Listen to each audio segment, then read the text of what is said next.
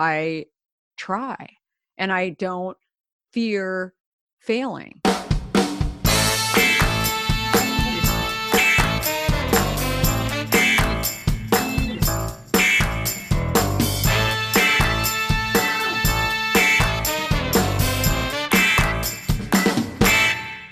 Okay, welcome back to the Marketing Playbook presented by Details Interactive. Here you'll take away 3 game-winning marketing plays every episode to take back to your team. I'm your host, Mark Friedman, and my career has been focused on direct-to-consumer marketing, direct mail, physical retail, and digital commerce. This is episode number 23, and today's guest is Kara Goldin. Before we get started, a quick thank you as always to Max Brandstetter of the Wow Business Growth Podcast for producing this episode. You can reach him at max@maxpodcasting.com to help bring your podcast to life. Let's open the playbook. Ready, break. Well, hello, everyone. Thank you for joining the Marketing Playbook podcast. Today, I'm joined by Kara Goldin. Kara is the founder and CEO of Hint Inc., best known for its award-winning Hint Water, the leading unsweetened flavored water, and the author of Undaunted. She's an active speaker and writer and hosts the podcast Unstoppable with Kara Goldin, where she interviews founders, entrepreneurs, and other disruptors across various industries. She lives in the Bay Area. Follow Kara on all social handles at Kara Goldin. Kara, thanks for joining me today. Thanks for having me. It's really great to be able to have somebody like yourself, entrepreneur of a consumer brand that I know, and I'm sure many of my listeners know, also somebody who is in the midst of getting a book out into the market. So I'm really excited to be able to talk to you today. We like to start the Marketing Playbook podcast with a little bit of a backstory, the first story of people, kind of where they grew up, siblings, parents, home life. Just quickly lay the land of what it was like growing up as Kara Goldin, and how maybe that positioned you for what you're doing now in your career. Yeah. Well, of course, it's always easier to look in a rearview mirror and sort of like try and connect dots. But I grew up the last of 5 kids in Scottsdale, Arizona. My dad moved us from Minneapolis when I was a tiny little girl, and he didn't want to shovel snow anymore. So I think he literally took a finger to a map and figured out where he wouldn't have to do that. And yeah, I mean, I grew up in Scottsdale, and when there were less than 100,000 people there, and I always say I was a original settler there, not necessarily by choice, but loved growing up there and really, appreciate the outdoors, I think, today because of that. But my father was, I talk about him in my book as like a frustrated entrepreneur, that he founded a brand within a larger company called Armour Food Company, which ultimately they ended up selling this brand to ConAgra. It was a brand called Healthy Choice. And so he developed that. So, it's interesting because he really developed it. Growing up in our house was also my mother and, my 4 brothers and sisters. But my mom decided in her mid-40s that she wanted to change careers. She had been an art history major and done some stuff around art, and then decided what she really wanted to go into was fashion. And so at, mid-40s, which back then was it was a big decision, to do that. And so watching her, switch into what she ultimately wanted to do, and not to mention the fact that my dad being totally supportive, he just wanted a happy wife, and wanted to, make Happy sure wife, that, happy life, right? right. And so it was always, kind of a house of people kind of having passions and really doing what they ultimately wanted to do. And I think, all 5 of his kids, I think we'd all say today that the one thing that my dad instilled in us was we always had to play a sport.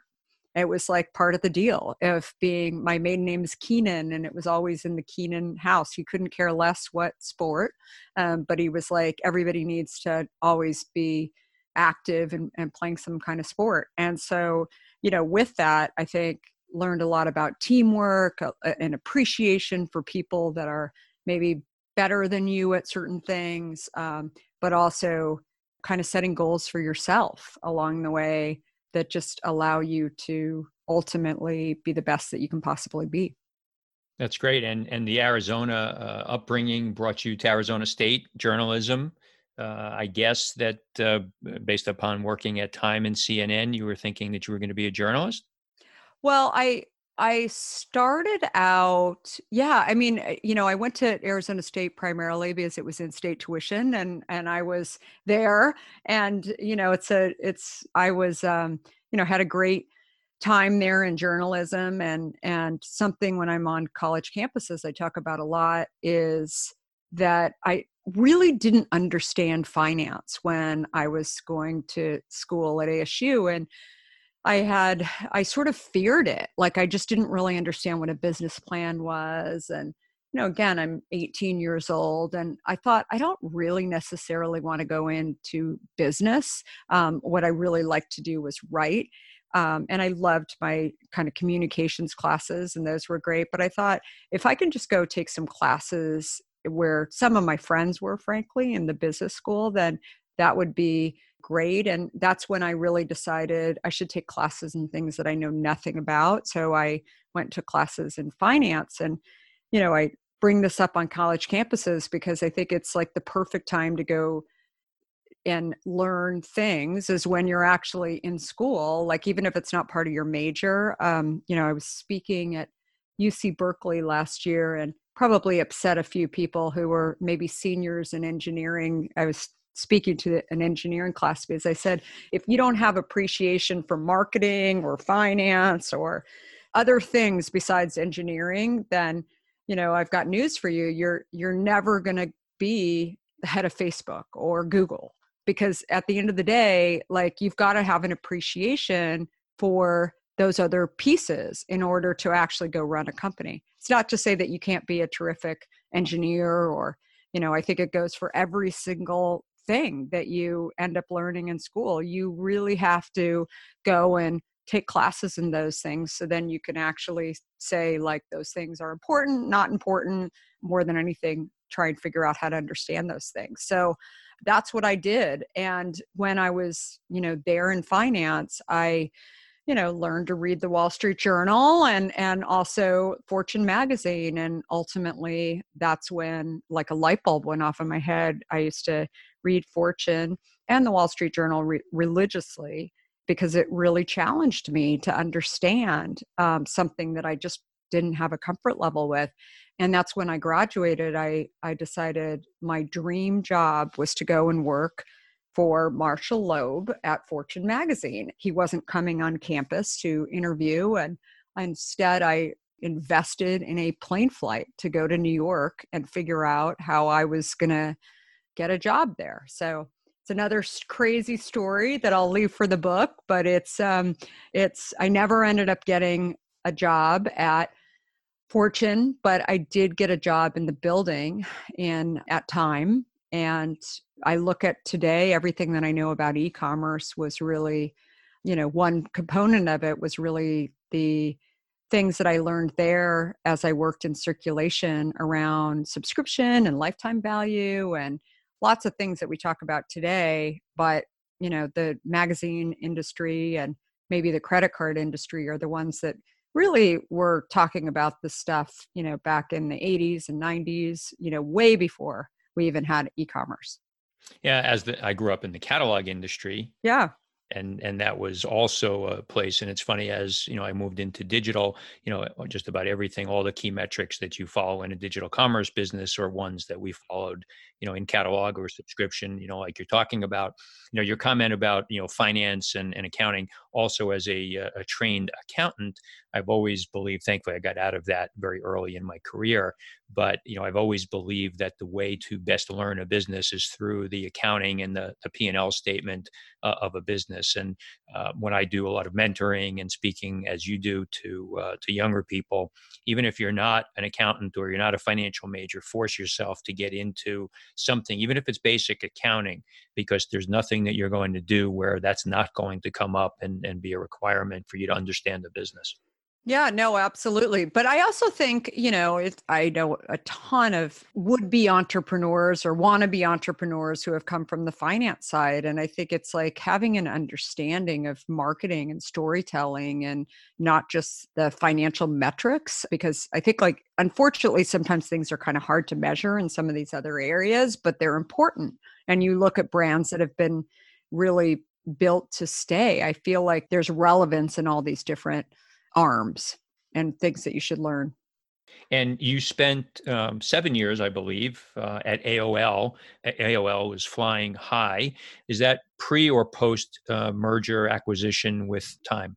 Oh, very pre. So I was there, yeah, 95. I mean, technically, like I think it was a little bit later, but AOL was actually an investor in a startup that I was working out that was actually the startup was called To Market and it originated inside of Apple. I never worked at Apple, but there were three guys that worked at Apple and on this idea that was actually an original idea of Steve Jobs. And they ultimately decided to spin it out into this company To Market from Apple. And then they were looking for an investor, and AOL came in and invested in this company. And anyway, I ended up joining them when I moved to San Francisco, end of 94, beginning of 95, and they were not even a year old at that point. And AOL, we were kind of working with AOL. They were trying to do some e-commerce, but really hadn't figured it out. They were starting a channel strategy. So they had, I don't know if you remember, but sports and news and shopping. And so they were kind of like, we were an investment, but they were, really excited about the progress that we had made, that I was leading around really signing up partners, including J. Crew and Omaha Steaks. And so that was what I had been responsible for. So they ultimately acquired us, they said, primarily for, those relationships that we had with the brands. And initially it was to bring really a two platform approach to a lot of these relationships. So not just having everybody on the CD that we had, but also on the online service. And then eventually, once internet speeds were a little bit more acceptable and downloading things, then we did away with the CD. But yeah, that's how I got to AOL. And then ultimately, as you mentioned, all my former companies rolled up into one. I was sort of in between my time at AOL and time I was at CNN. And so all those companies sort of rolled up into one. So I stayed on in a transition team for a year. And my husband, which was part of the reason why we moved to the Bay Area, he was at another one of the companies that was getting rolled up into that, Netscape. And so he was an intellectual property lawyer there. And so we both worked on the transition team and then ultimately decided we're done. We're out. We're like going to try and figure out what we want to do, including, starting our family. We had 3 kids at that point. That's kind of when the idea around Hint started, which was just trying to get myself healthier than I had been and paying more attention to what I was putting in my body and my family's body. And that was really what that's how the idea really came to fruition. Right. So now you have this idea, you want to get healthier. So what did you do? There's lots of different ways to get healthier. Where did you see a void in the market? What made it that it was, around water and things for hydration? Yeah. So, I mean, I call myself an accidental entrepreneur because very different than a lot of entrepreneurs I've talked to. I didn't sit there even watching my dad kind of be a frustrated entrepreneur, think, okay, one day I'm going to run my own company, or I have lots of ideas and I'm going to develop one of those. Instead, I wanted to, as you said, get healthier. And I didn't have like a diagnosis of being ill, but I had gained a bunch of weight over the course of having a bunch of kids. And also my energy levels had just dropped significantly. And I had also developed terrible adult acne that I didn't even have as a kid. So, for me, I had again, been an athlete growing up, I knew how to like train and work out. And I started running a lot again, and nothing was like working to get myself in shape. And so I started paying attention to what I was eating, just thinking if it's not the exercise, maybe it's what I'm putting into my body. And still kind of nothing, like everything seemed like I was fairly healthy on that front. But one day I was looking down at my diet soda, and I saw like all these ingredients that I didn't even understand. And I never really paid attention because it said the word diet on it. So I assumed like it definitely was better for me. And that's when I really thought, okay, I'm going to put this to the side and start drinking water in exchange. And then I really thought about, gosh, why don't I drink more water? And, again, I'd grown up in Arizona. I should have been drinking a lot more, was an athlete. So I really should have been drinking a lot more. But I just kind of gave myself a pass to that diet soda. Like I thought, oh, it's fine. And then when I swapped it out for 2.5 weeks, and I ultimately lost over 20 pounds in 2.5 weeks, and my skin cleared, my energy levels were gone. I really started taking a close look at, how I not only had been fooled into believing that something was better for me, but how many other people have been fooled. And that for me was just, kind of this epiphany, and really the main reason why I started the company then. And what I believe today is that, it's really hard for consumers to actually get healthy today. And, for me, I was looking in San Francisco at my local Whole Foods and thinking, okay, if I shop at Whole Foods and work out, I'm going to be great. And the reality is that, it's not just about calories. It's not just about not eating certain things or drinking diet. It's really about paying attention to how your body reacts to different things. And in my case, it was diet sweeteners. And so when I really believed that I would be drinking more water if I had some kind of flavor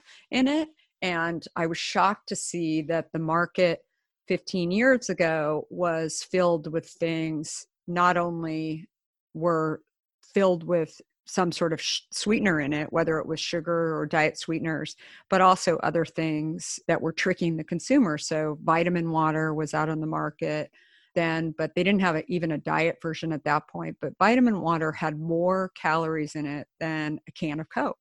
And I thought, wow, like there's people that are drinking this that actually think that it's better for them. And it just shocked me that like this are allowed, that they're even trademarked, right? Like it's just, it was really, really shocking. And again, hadn't been in the food and beverage industry, had been in the tech industry. And so I came at it with this lens of, gosh, if I could just not only help myself and help my family, but also help a lot of other people to kind of understand what I see, then that would be really great. And I didn't even know if it was a company. I remember when I was first starting, people said, gosh, that's so great that you started a company. And I'm like, is it a company? Like I have 3 SKUs. I'm not really sure. It's like I've worked at CNN and AOL, and I'm not really sure it's a company. And I was almost trying to convince myself that this was not a company, that it was just a few products that I was getting on the shelf at Whole Foods. And subtitle of my book is Overcoming Doubts and Doubters. I clearly had doubts as to whether or not I could do it or whether or not it was a company. But for me, it was really kind of a mission to see whether or not I could actually help people get healthier. So, there's so much we could talk about. I could probably spend hours talking with you because it's so interesting of how you built this company, so-called company, I guess at the beginning. So once you knew that flavored water was going to be the place for you, how did you go about, really getting it started? Did you ultimately needed to get it produced for you? You needed to go through some, lots of tasting to make sure that it met, the requirements that you had. Give us a quick overview of how you put it together. Yeah, so it really started in my kitchen, and first slicing up fruit, throwing it in water. And then when I realized that I was putting fruit into a big carafe and put it in my refrigerator, and after a couple of days, it would just sort of not taste very good. Like, and so I thought, if there's a way to get rid of the pulp, like that seemed to be the stuff that got nasty looking, I wonder if this would actually do better. And so I started playing with it, like trying to figure out, what if I just put a peel in the water? And I mean, I was literally like throwing fruit on the stove and boiling out, the water, and just trying to see like what I could get from the oils and essences of the fruit. And again, I had no idea what I was doing. And I think that this is the story too of so many entrepreneurs. And another reason why I wrote my book was, just to inspire people to just start trying and start playing. Because I think that so often we think like, oh, I've never been in the beverage industry, so I can't do it.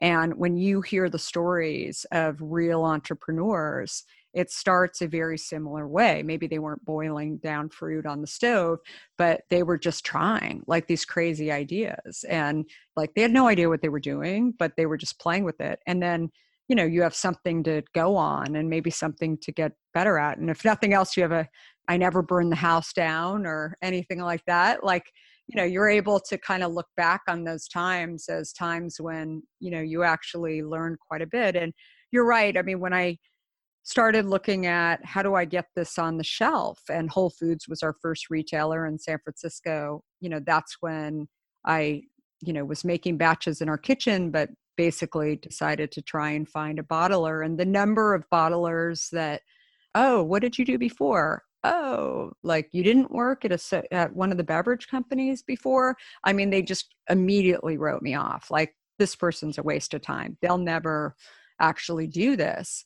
And finally, I found one that said they were based out of Chicago. They were a female founded company. And basically, I convinced her to run like a small batch for us. And I think like that's the thing too, that you're going to hear a lot of no's along the way, but then you'll find somebody that does it. It's a numbers game on pretty much everything that you do. And I think like that's the mindset. Like I don't know, I just had so much fun along the way. I would definitely have days that were bad days, right? And I would say, okay, I'm done for the day. Now I'm going to get back up, and start again, or maybe go in a little bit different direction. But I think also for me, I built a very successful business inside of AOL, and I felt like no one could ever take that away from me, right? And so now I was going and doing this like super crazy idea that I was just really passionate about, and passionate for all the right reasons, around health.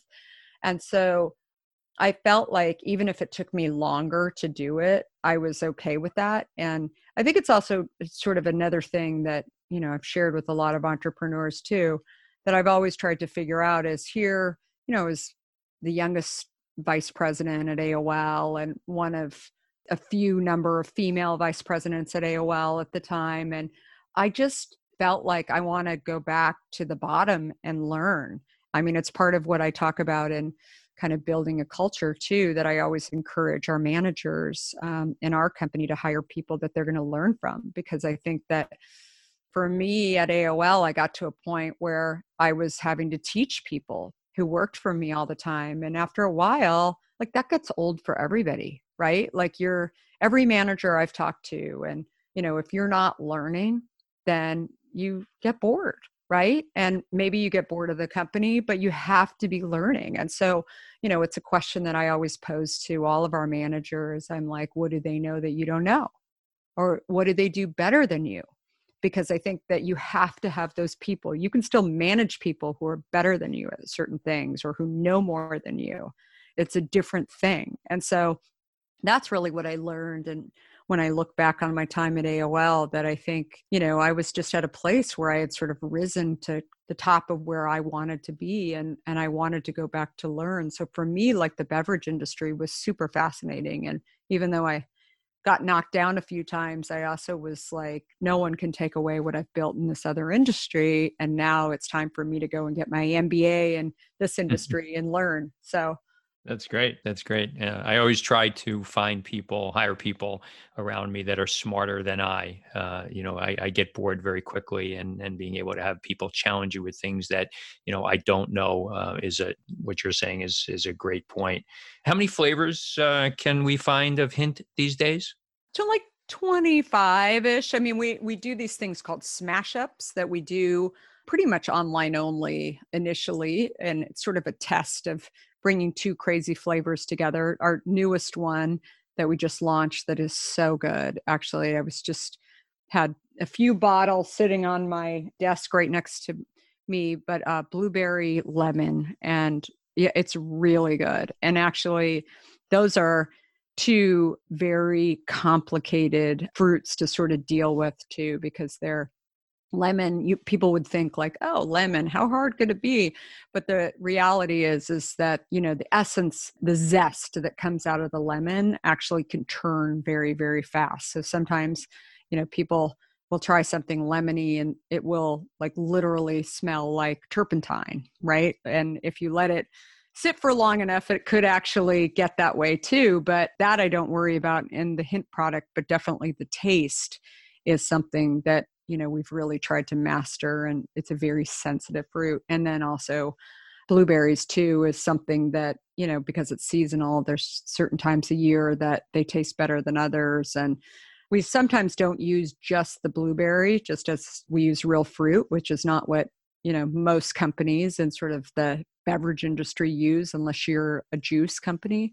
But we oftentimes will use like grape skins in addition. It's all plant-based and fruits or vegetables that we're using in the product. But anyway, it's a flavor I'm really, really proud of.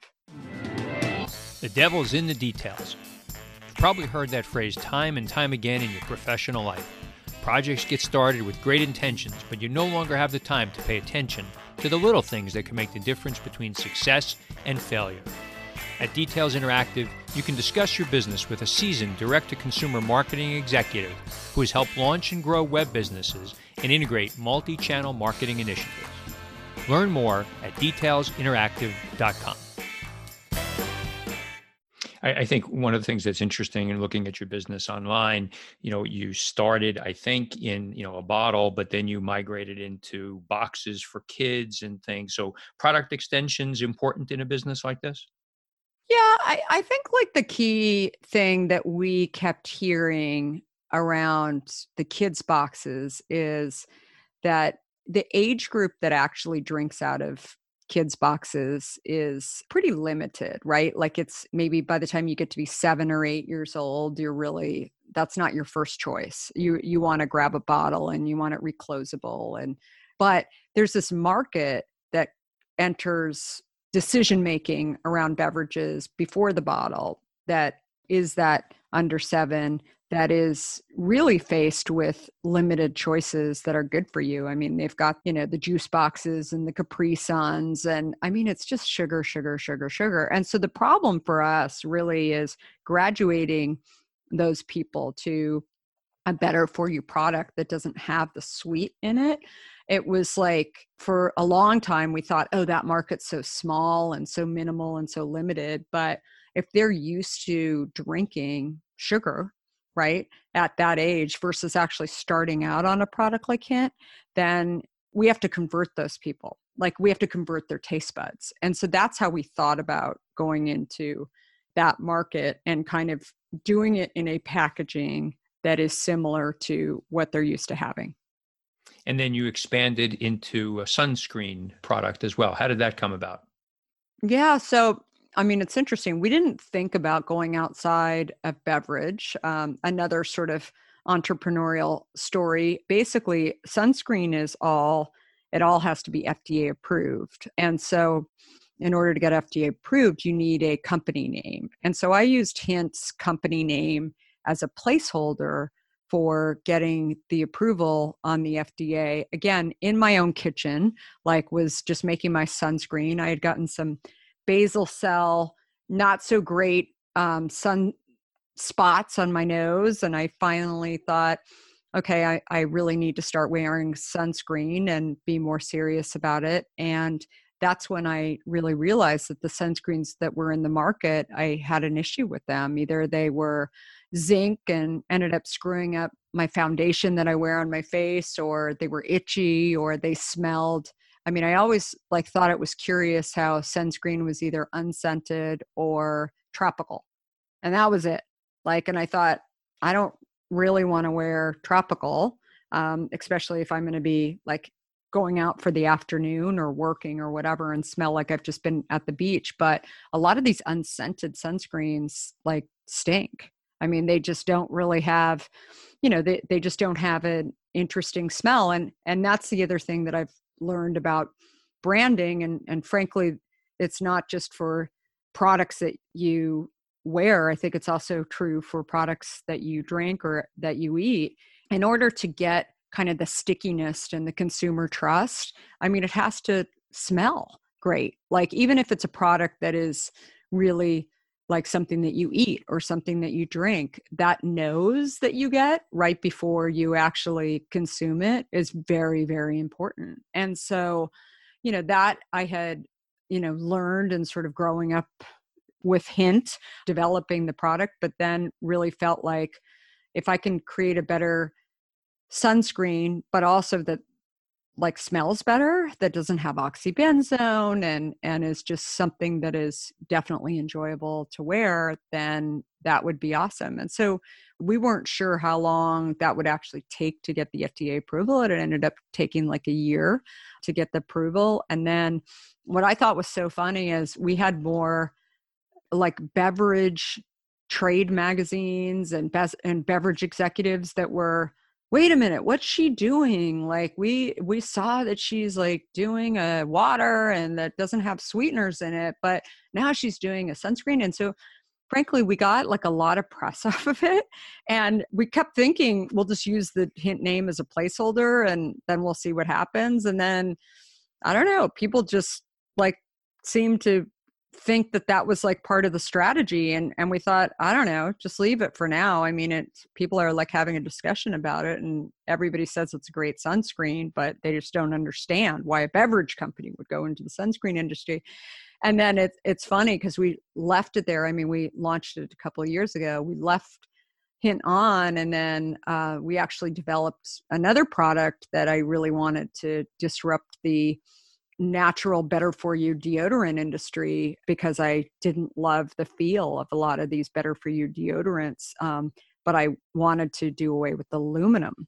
And it started again out of a health story around my dad had Alzheimer's and passed away 10 years ago. And I started looking at what is it that, incredibly creative, smart guy that was always like Mr. Ideas, like was gone when he got Alzheimer's. And so I started looking at, aluminum and the effects on the body and what a lot of doctors were saying. And obviously there's no cure for Alzheimer's, but I thought there's a lot of people that talk about aluminum. How do you do away with, coming in contact with aluminum? You don't drink out of cans. You might not use aluminum foil. I had never thought about antiperspirant, and something that I did every single day.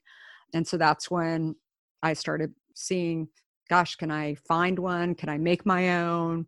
Really kind of research this. And that's when I did it. And, I always share with people, I had sort of made a commitment to myself that if I still sweat or if I smelled, then I might go back. I wasn't like totally committed to it. But what I realized after my body got used to wearing the Hint deodorant after 2 months, I stopped sweating.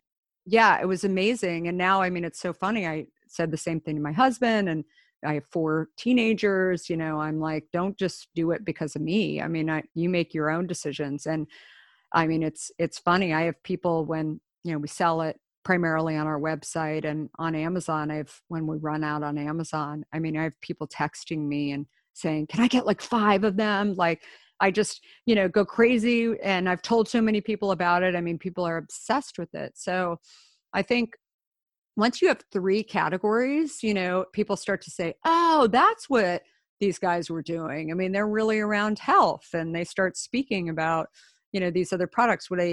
The truth is that there was no big strategy. It sort of happened by accident, but the other piece of it is I feel like it has the halo effect, right? We Yeah, don't I was have, just going to use the word halo effect. It's yeah. exactly right. Yeah. And I think it builds trust for your brand. And so, I think when people start to discover, they'll discover the deodorant and then they'll be like, oh yeah, I drink Hint too, but now I'm going to drink it even more because you get me, like you understand the things that I'm thinking about, whether it's sunscreen or deodorant, or we just last week actually launched a hand sanitizer that my frustration during COVID of trying to find a hand sanitizer that, wasn't rancid smelling or smelling like alcohol.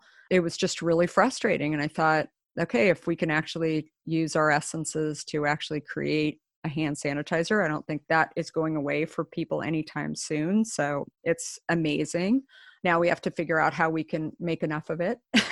Yeah. Is because You people, and a lot of others. Yeah. yeah, it's been crazy. We barely put it on our website. And I mean, it's been selling out. It's been insane. Great. So let's get to the book. We've talked so much about Hint, which is so interesting. I want to make sure we leave time for the book. So the book is Yeah. called Undaunted: Overcoming Doubts and Doubters. You've touched on a little bit of this already, but quickly, why write it? What was the story that you were trying to tell everybody? Yeah. So, as I mentioned, I had tons of doubts and definitely some doubters along the way too, and fears and failures. And what I realized in kind of speaking about building the brand over the years, when, there's always the Q&A at the end of these sessions that I speak at, and people would stand up and almost apologize saying that I was so different, that I didn't have fears, or I had never failed along the way, or didn't doubt myself like they were. And I think somewhere along the way, I blurted out that actually that's not true. We're actually the same. The difference between me and you is that I try and I don't fear failing. I actually don't sit there and allow failure to be this thing that prevents me from trying. And so every time I would say this, I would really see people think, wow, that's really interesting. That is something that I do. Or, I'll ask people, like, I'll say, like, should I quit my job and go start this? And I always say, like, you'll never get a straight answer, especially out of like the people you love, right? They'll say, nah, you shouldn't do it. Like, they don't want you to take risk, right? Or whatever it is. So I thought, if I could actually write my stories down and let people know through my own stories that it's okay, right? You can go and do things. You can get into Starbucks and get kicked out of Starbucks and still land on your feet, right? You've got, I mean, there's so many stories in there. And in addition, I felt like over the last few years, entrepreneurism has been overly glamorized. I always say to entrepreneurs that are thinking, or would be entrepreneurs, that there's ways easier ways to make money and work less hours than working in a startup or being a entrepreneur. And I feel like people really need to know those stories. And so I don't know if you know Guy Kawasaki, who was Yeah, yeah, early. yeah. Yeah. Absolutely. Yep. When Guy read my, a preview of my book, I mean, it was funny. He called me and he said, I got one question to ask you before, I tell you whether or not I'm going to do a blurb for your book. And I said, what's that? And he said, who in the world would be an entrepreneur after they read your book? And I started laughing and I was like, assuming that that was his way of getting out of doing the blurb. And I said, I think a lot of people would, because, I'm still standing and smiling and I've built a big company. I'm just being honest and sort of sharing with people that it takes a lot of resilience and you just got to keep going. And he said, and that is what I loved about this book. He said, it is the most honest entrepreneurial book where it's a choice. The fact that you did lots of things along the way that you're not supposed to be able to do. You're a female entrepreneur who's raised a lot of money. You have built a company going up against two giants in an industry where you did things differently, including brought in, 55% of our business is direct to consumer. That's not what beverage companies do today. So I think like that is the thing that I really wanted to instill in people, that, through my own stories, if they read these, then they will understand, and hopefully it will make them be inspired enough to go and say, gosh, if she can do it, I can go do these things as well. And it's not it's interesting. One person read the book. It was like a reviewer who I think went in not really understanding an entrepreneur's mindset and said, you don't actually tell me in the book at the end of every chapter, these are the things that I should have learned, and these are the things that you have to do in order to start a company. And I wrote back to the person. I said, no great entrepreneur, they might ask you, what are the 3 things I need to do? But no great entrepreneur or great entrepreneurial company would actually say that somebody actually gave them the directions, right? Like it just doesn't happen.